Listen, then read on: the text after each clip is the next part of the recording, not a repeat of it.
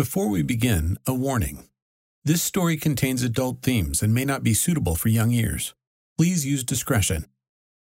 From Send Relief, this is Stories of Hope, Episode 73, Waiting for Eben. We've all experienced what it's like to be lonely, but almost none of us have experienced what it's like to be Eben. Hi, I'm Bryant Wright with Send Relief. Imagine walking off an airplane alone in a foreign country, homeless and helpless. Eben will never forget what it felt like on May 27, 2011, when after traveling 7,587 miles, she landed at the Toronto airport and then tried to explain to Canadian immigration why she'd left her home in Africa and come to live in Canada. Now, 10 years later, when she thinks back to that day, she remembers telling herself, I must be the loneliest person on the planet. You'd feel that way too if you'd lived through what Eben had lived through and then come to a strange place where no one was waiting to meet you. In this episode of Stories of Hope, Eben will tell you that horrible story she told to the Border Patrol when she first arrived in Canada. And then she'll tell you a happier story about what it was like when she finally discovered someone in Toronto was actually waiting to meet her. Here's this story of hope.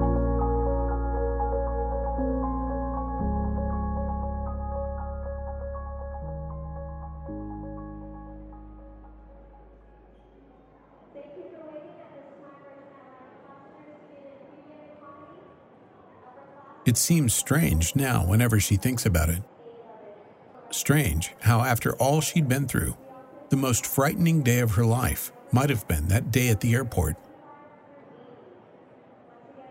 I was scared, totally scared. And then when I met the police at the airport and they are asking me where I'm going and what are you doing here? I told them that I don't know. And I just started telling them my story. Her name is Eben Isia Kamasavise. On May 27, 2011, she landed at Toronto's Pearson International Airport with a small suitcase, a Namibian passport, and a 4-year-old daughter. They asked me where I'm going, and I told them that I don't know. I don't know someone here. I don't know where I can go stay. And I was scared because I had no one to help me. Stories of Hope is a podcast about people who meet needs and change lives. In this episode, Eben's plan had been escape to Canada. After that, she had no plan. Maybe that's why this day was the most frightening of all. Because after flying from Africa to Europe to North America, Eben was now invisibly, anonymously, completely alone.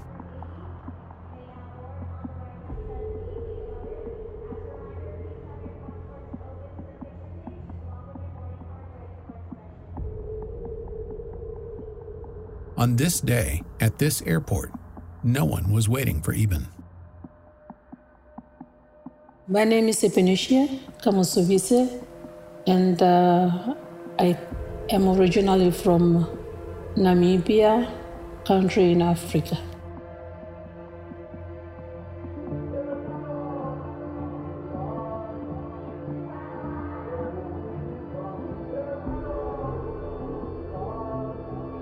Everyone who hears it says Eben's story, the one she told Border Patrol officers on her first day in Canada, is a story from another time and another place.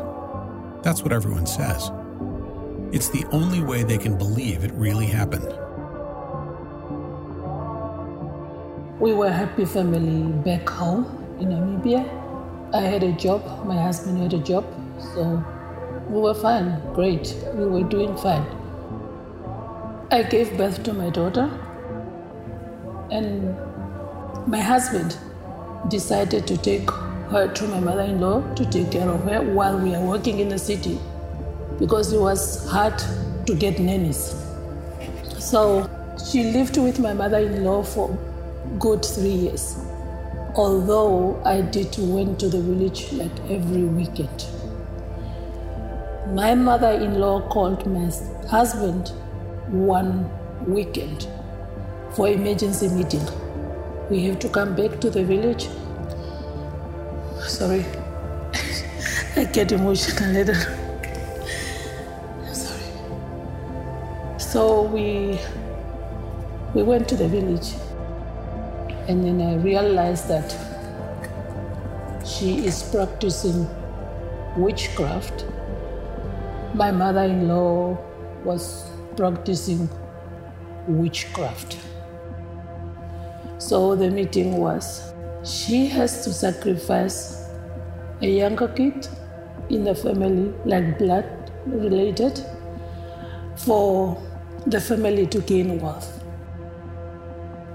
So when we go to the city tomorrow, we have to leave the child behind, and she will take care of everything. I never knew that she is into that. And for her to sacrifice her own grandchild, it was a shock. So we get out of the meeting and we went to the police. The police was like, they won't deal with witchcraft.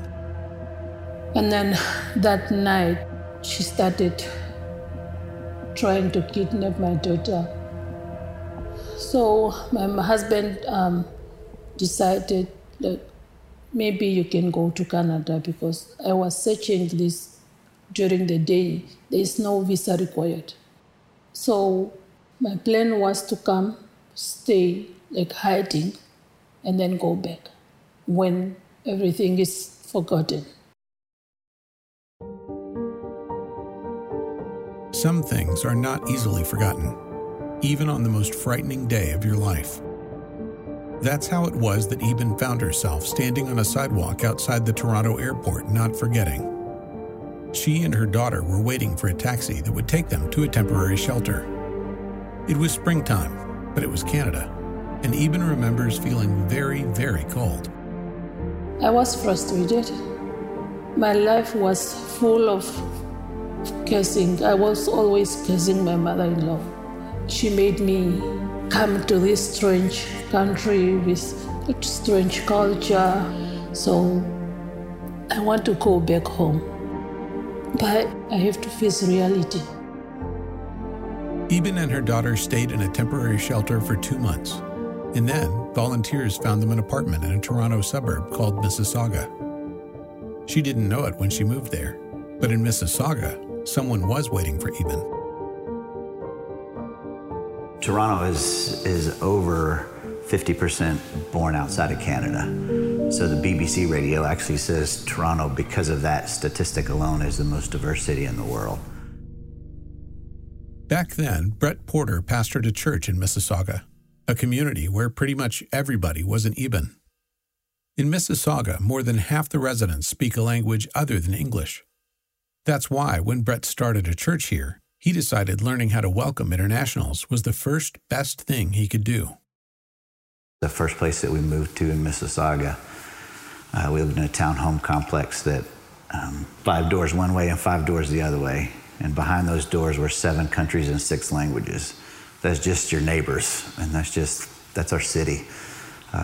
So part of how we connected was just say, hey, we care about you. And so you don't just go, man, I hope you find the place to stay tomorrow. No, you go help them find a place to stay. You help them move. You do whatever it takes. And so if they needed doctors, we would help them with doctors. Find a doctor, pay a doctor, whatever it was, we wanted to, you're one of us, so we do that, and that's what we did. That is how, one day, Brett and his church met a very sad, very lonely lady named Eben. It was a Thursday. They all remember that, because it was on Thursdays that everyone from Brett's church would go to a local park and introduce themselves to the people who were there. I take my daughter every afternoon to the park. And one of them came to me and asked me if I want to join them. So and I said yes. So that's how I met them. And then they invite me one day to church. When Eben told everyone at Sanctuary Church her story, the people there realized she needed help. She was alone, she didn't understand the system, and she was in danger of being sent back to Namibia. She needed help with court systems and things, and so we helped financially with lawyers. We helped a ton with just research of our own. We had a folder, like a 3-inch binder full of research that our church members, we got an Eben team that we got together, and it's just we were one. The people at Sanctuary Church worked Eben's case for weeks, and then months, and then years. And seeing people go that far out of their way, for that long, for her, seeing that changed everything for Eben. My life was full of anxiety. I really didn't think positively at all.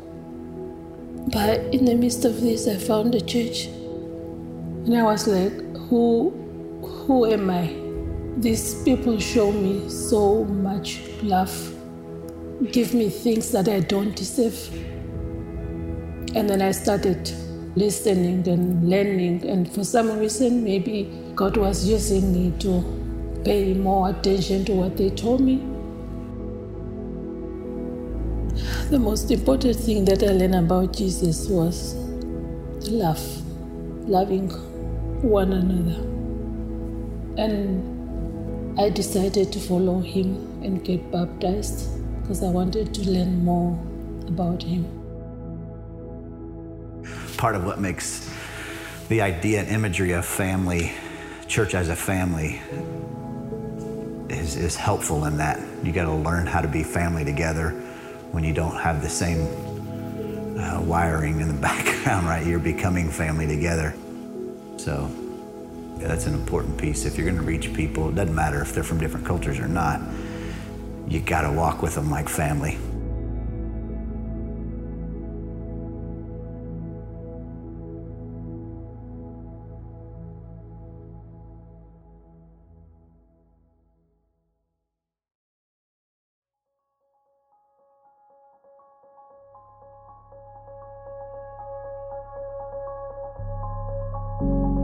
Last year, even in the middle of a global pandemic, every single day, an average of almost 150 refugees were resettled in the U.S. and Canada, and they are of the almost 80 million displaced people on the planet. If you'd like practical tips on how you and your church can meet needs and change lives of these people, visit us online at sinrelief.org. If you haven't already done so, subscribe to Stories of Hope. You'll automatically get a new episode every 2 weeks. Go to Apple or Spotify Podcast and search for Stories of Hope. And finally, if you've liked what you've heard here, rate us and leave a review on Apple Podcasts. That'll help other people find us and enjoy these stories too. This is Bryant Wright with Sin Relief.